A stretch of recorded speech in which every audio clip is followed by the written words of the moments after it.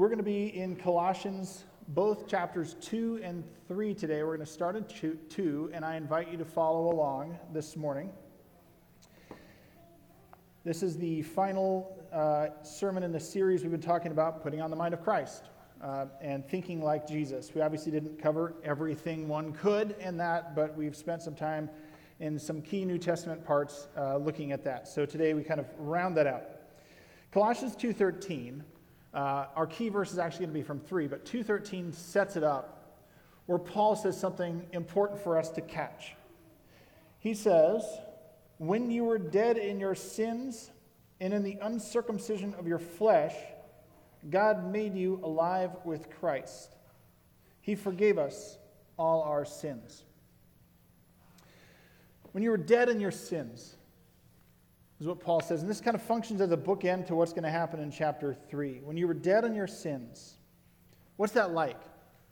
When you're dead in your sins. I want to start with a sad story to talk about that and then move on from there. When quite a number of years ago, my wife Stephanie and I were first considering doing foster care. We were living in Colorado at the time, so we went to one of the orientations to find out, what is this thing? What are you getting into? And as they went through the orientation process, they were talking about, well, you'll have a home study if this is what you do, and here's what happens in the home study, and you got to lock up your medications. And somebody, rightly asked, well, why would you need to do something like that, like lock up your medications? So the facilitator gave an example. She said, this isn't the reason, but this is typical of the reason why. She said there was a sibling group of 4 that went into a foster home, and they all got put to bed one night. And after they'd been put to bed, the foster mom found the oldest of these elementary school children in the medicine cabinet getting the cough medicine and pouring out doses for everyone, all the kids in the family. And they said, "Why are you doing this? You don't need cough medicine. Nobody's sick." And the little girl said, "It's because this was my job. My mom used to go out and party, and I gave everybody cough medicine so everybody would fall asleep right away." The foster family, of course, told her, "That's not your life anymore. You don't need to do that anymore." When you're dead in your sins, sometimes you can't see that you're dead in your sins because it seems normal. But you kind of know it's not normal. You kind of know it's not right. When you're alive in Christ, all of a sudden you're going to see the world differently, and you're going to function in the world differently. When you were dead in your sins, Paul says. But then he says in Colossians 3 something different. He says, "Since then you have been raised with Christ. Set your hearts on things above, where Christ is seated at the right hand of God. Set your minds on things above, not on earthly things, for you died and your life is now hidden with Christ in God. When Christ, who is your life, appears, then you also will appear with him in glory." When you follow Jesus, you see a transformation occurs. Your mind begins to think differently as Jesus gets in there and changes who we are.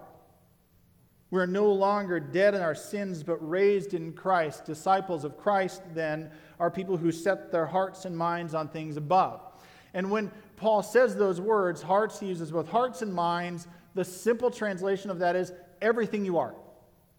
Every ounce of who you are is set on things above, on what God wants. That's what you are now. When he says things above, that's the will of God. That is what is true. That's what he's talking about. And it's not just a new you like we sometimes use in our culture. You can get a sort of a new you through a diet or a set of smoothies or a cleanse or something like that, or through taking classes or waking up earlier as your New Year's resolution. It's something much deeper than that. It's a full life transformation from the inside out that only comes through Jesus. And one other thing that's important, when Paul says you and your in this passage, he doesn't just mean you, he means you, the people who follow Christ. He means the church. And so we're going to talk both this morning in individual terms, but it also has ramifications for the church. So we're going to talk about both as we move forward. But I think it's interesting. You set your hearts on things above, your minds on things above, not on earthly things, Paul says. What are earthly things? And Paul will outline that for us in just a moment. But we can see, just as we began with, you were dead in your transgressions. A couple weeks ago, we talked out of Colossians 1, verse 21. Paul says, once you were alienated from God. That's what happens when you're dead in your transgressions. You were alienated from God because in your minds because of your evil behavior. Misguided behavior to misguided minds, that's what happens. Your whole self, Paul says, was in opposition to God. You may have acted like parts of it weren't, but your whole self was in opposition to God, Paul says. And we can see that sometimes we try and justify that self being in contradiction to God with a little bit of good behavior, just a dose. You'll hear people say this, maybe you yourself have said this, that I did my good deed for the day. Meaning, God's off my back, I can do whatever I want now. I did my good deed for the day. And you'll hear people say this somewhat jokingly, but kind of serious too, right? I did my good deed for the day. St. Augustine, in his great work Confessions in the 300s, he writes something very startling in the first couple pages of that, and it's very famous. He writes about when he was an infant, and he points out that even from infancy, his heart was turned towards his own needs and his own needs only. And you can contend with him on, that's what a baby does, all that kind of thing. You can have that conversation, so to speak, with Augustine. But he also points out, we don't really grow out of that unless we're taught something different. That's why even you can argue with it, but you can recognize that we don't have to teach selfishness to kids. We have to teach how to share. Because our hearts from the beginning are turned inward and think about ourselves, and we're selfish from a very early age, if not from right on, however you want to argue it. Paul then talks about what those earthly things are, that self turned in on itself. Verses 5 through 10 of chapter 3, Paul says, put to death. Therefore, whatever belongs to your earthly nature, sexual immorality, impurity, lust, evil desires, and greed, which is idolatry. Because of these, the wrath of God is coming. You used to walk in these ways in the life you once lived, but now you must also rid yourself of all such things as these: anger, rage, malice, slander, and filthy language from your lips. Do not lie to each other, since you have taken off your old self with its practices and have put on the new self, which is being renewed in knowledge in the image of its creator. I do find it interesting as you look at the list.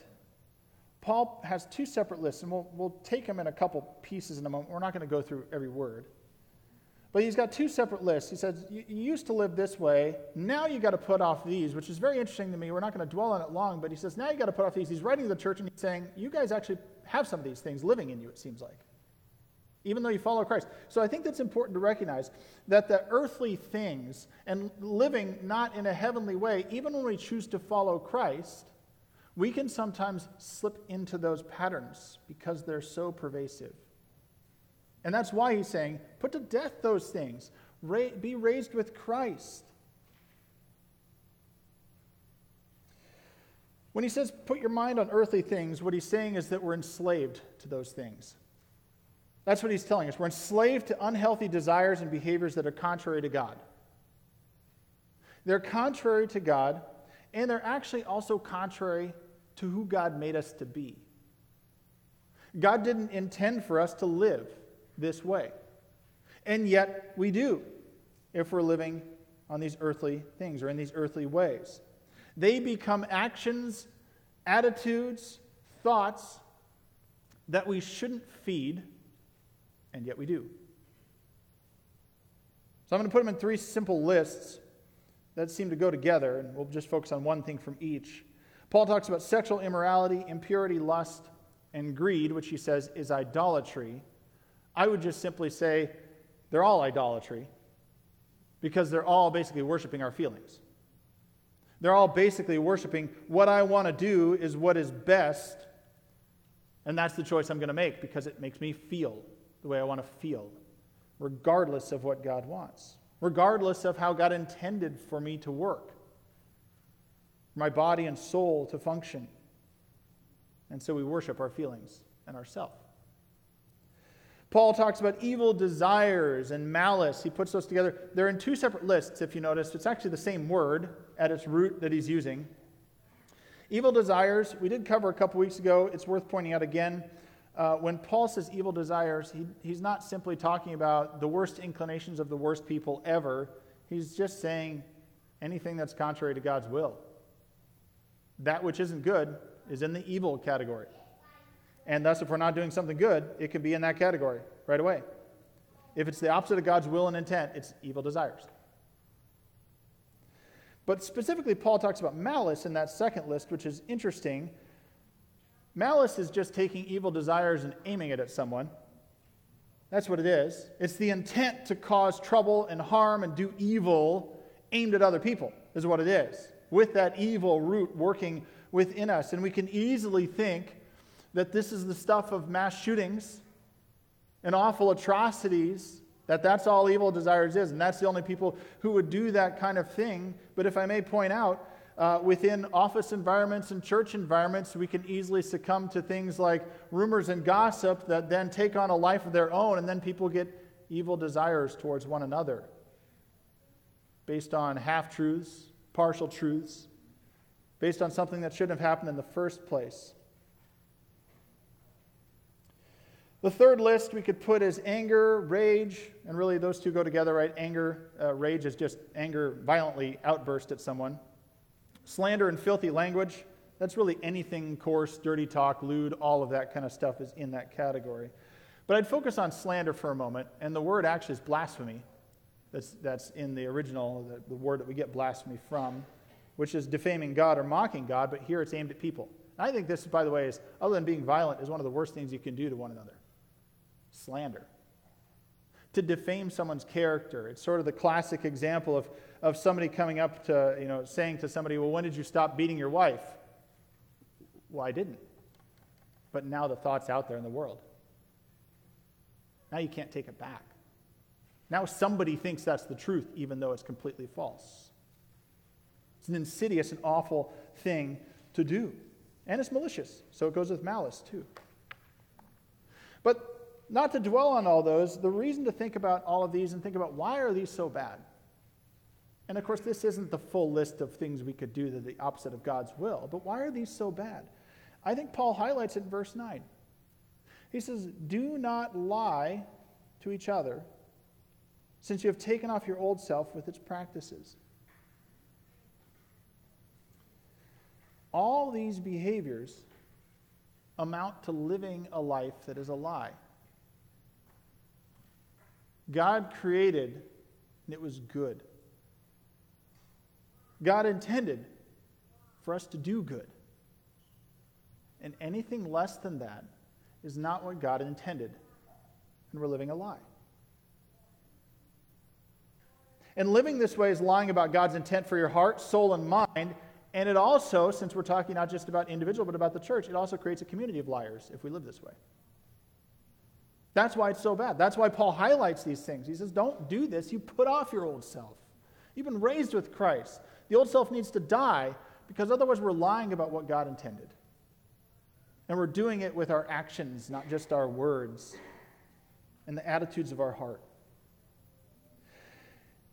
We really need full transformation. That's why Paul's saying, put to death and be raised with Christ.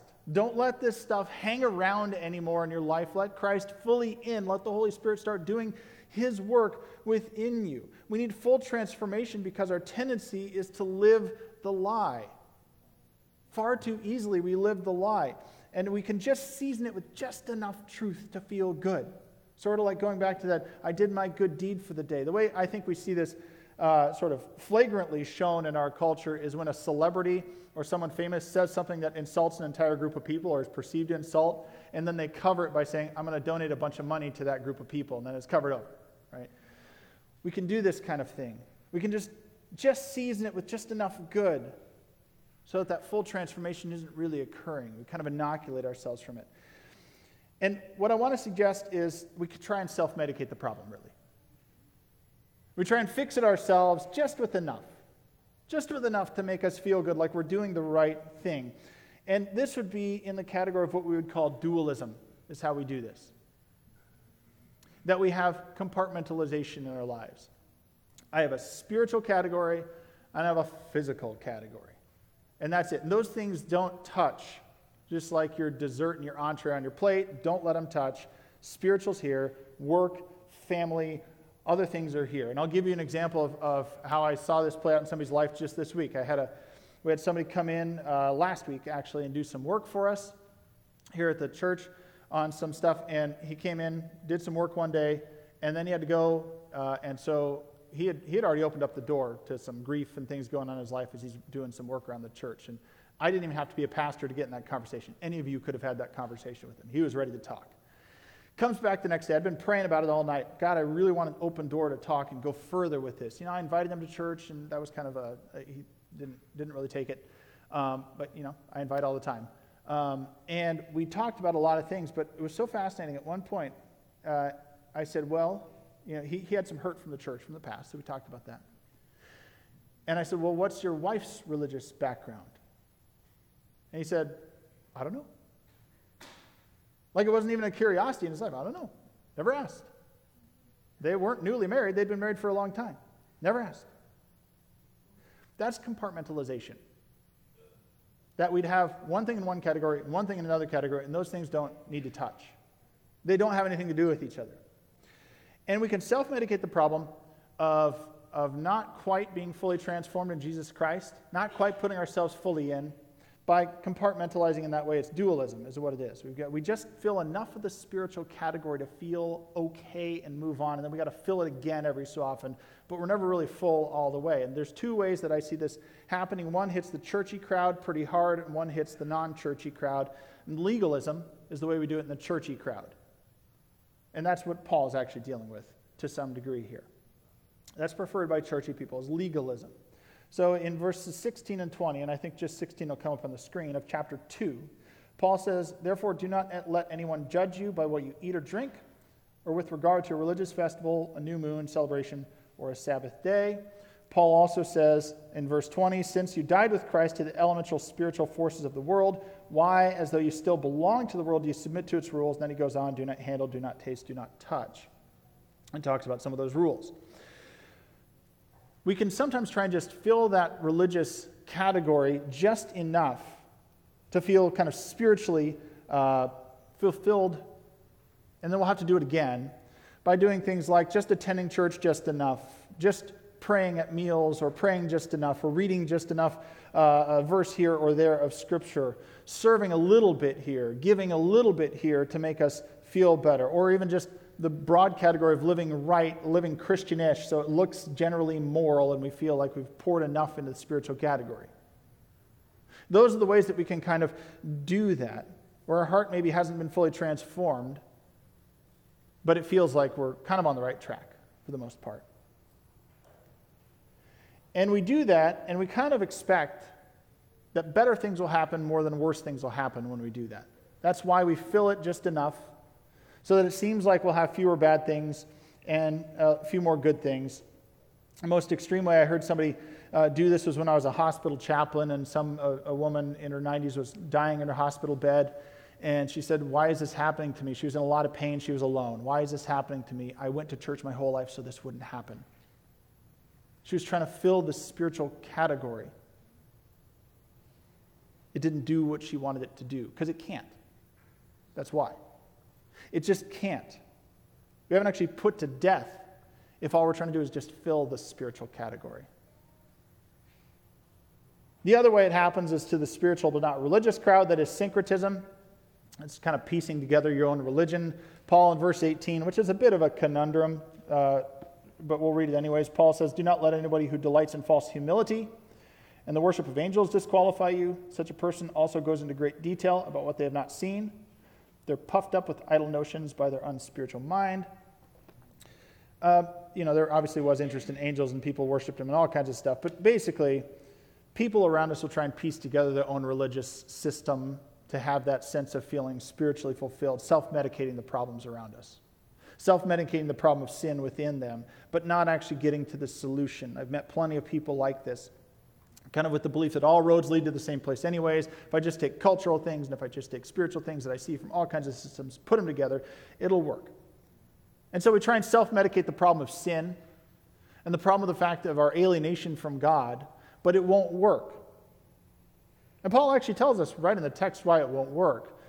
Chapter 2, verse 23, Paul says, such regulations, and he's been talking to the legalism crowd, such regulations indeed have an appearance of wisdom with their self-imposed worship, their false humility, and their harsh treatment of the body, and here's the key, but they lack any value in restraining sensual indulgence. They can't solve the problem. You haven't gotten to the root. You've just treated a few symptoms is the problem. And I know working with, not a lot, but in the past with people who have dealt with addiction, if you've worked in 12-step programs or anything like that, maybe you've had experience with this. You can get an example of what Paul's talking about here with people who are dry versus people who are sober. If you've ever dealt with somebody who's an alcoholic or hooked on drugs. If you're dry, you solved the problem by just stopping the action, but you didn't get to what caused you to do the problem in the first place.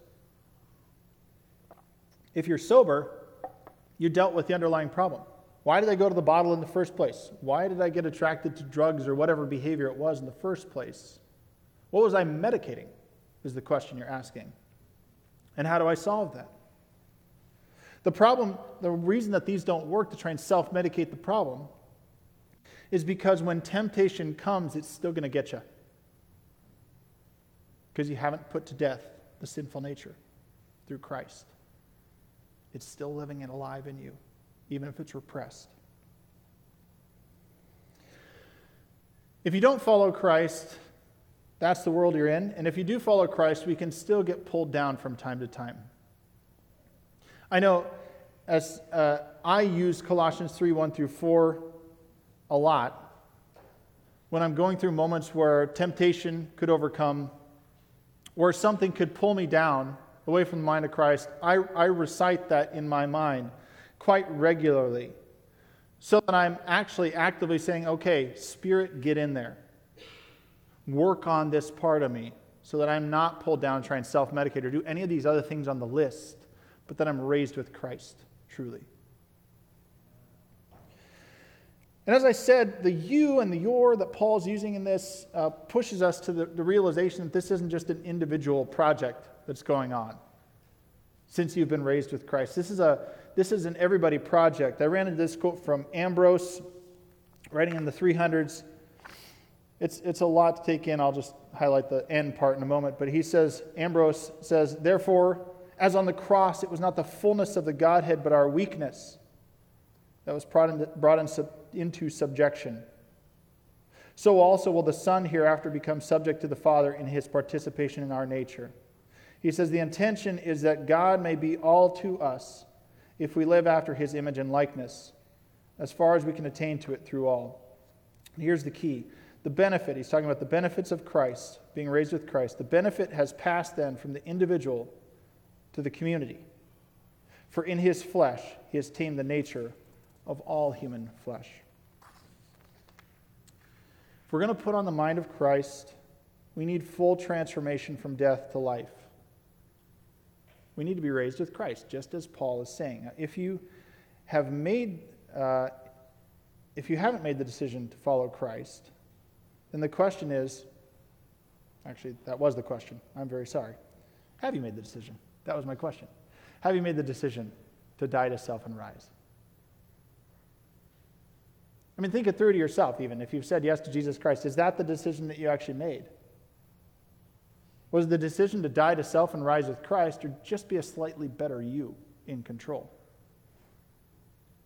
Just self-medicate the problem.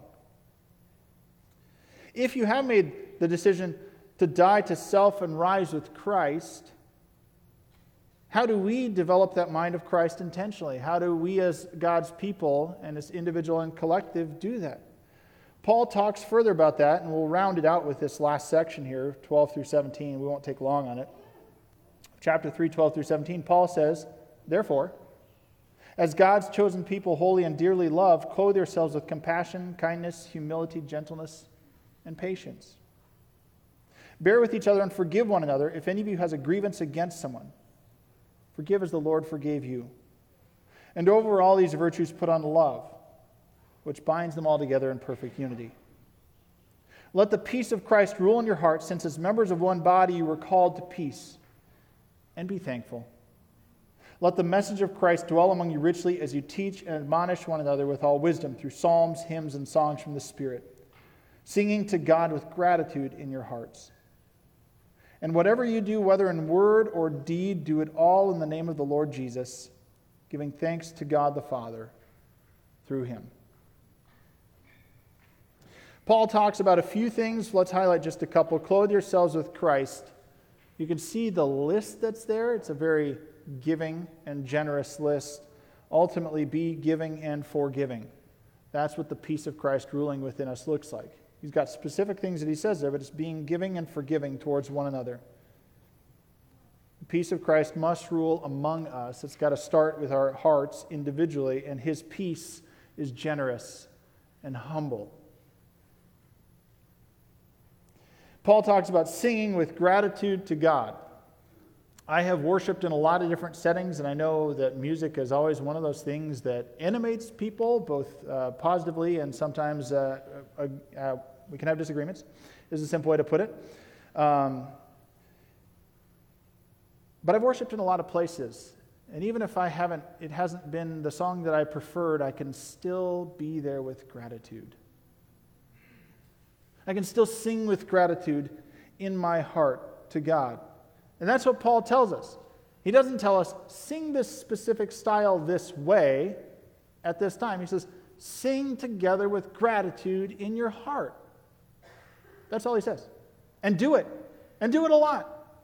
That tells us a lot about what's going on inside of us. Paul says, pray and encourage one another.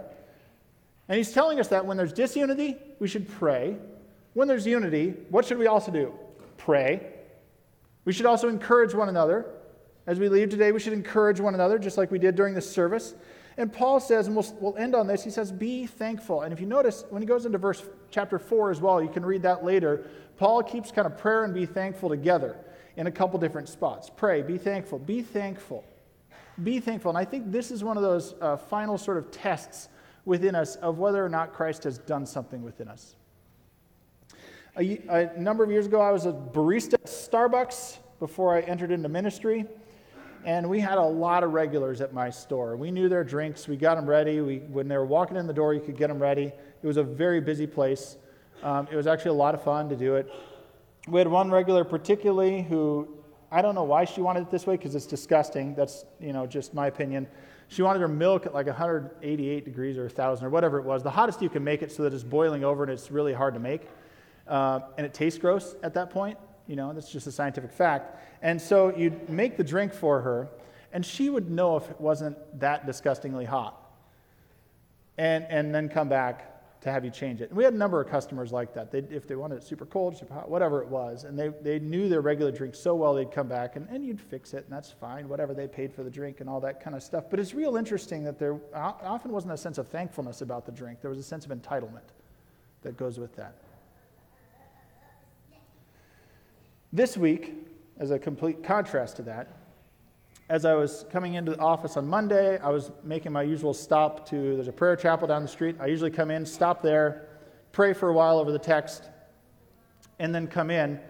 And on my way to the chapel, I couldn't get through an intersection because somebody's truck had stalled, blocking both lanes of traffic going both ways. And you could tell they were flustered. This was not the morning that they wanted. And so I was able to, after working through it in my mind, pull over to the side. Another person pulled over to the side. And we helped push them through the intersection.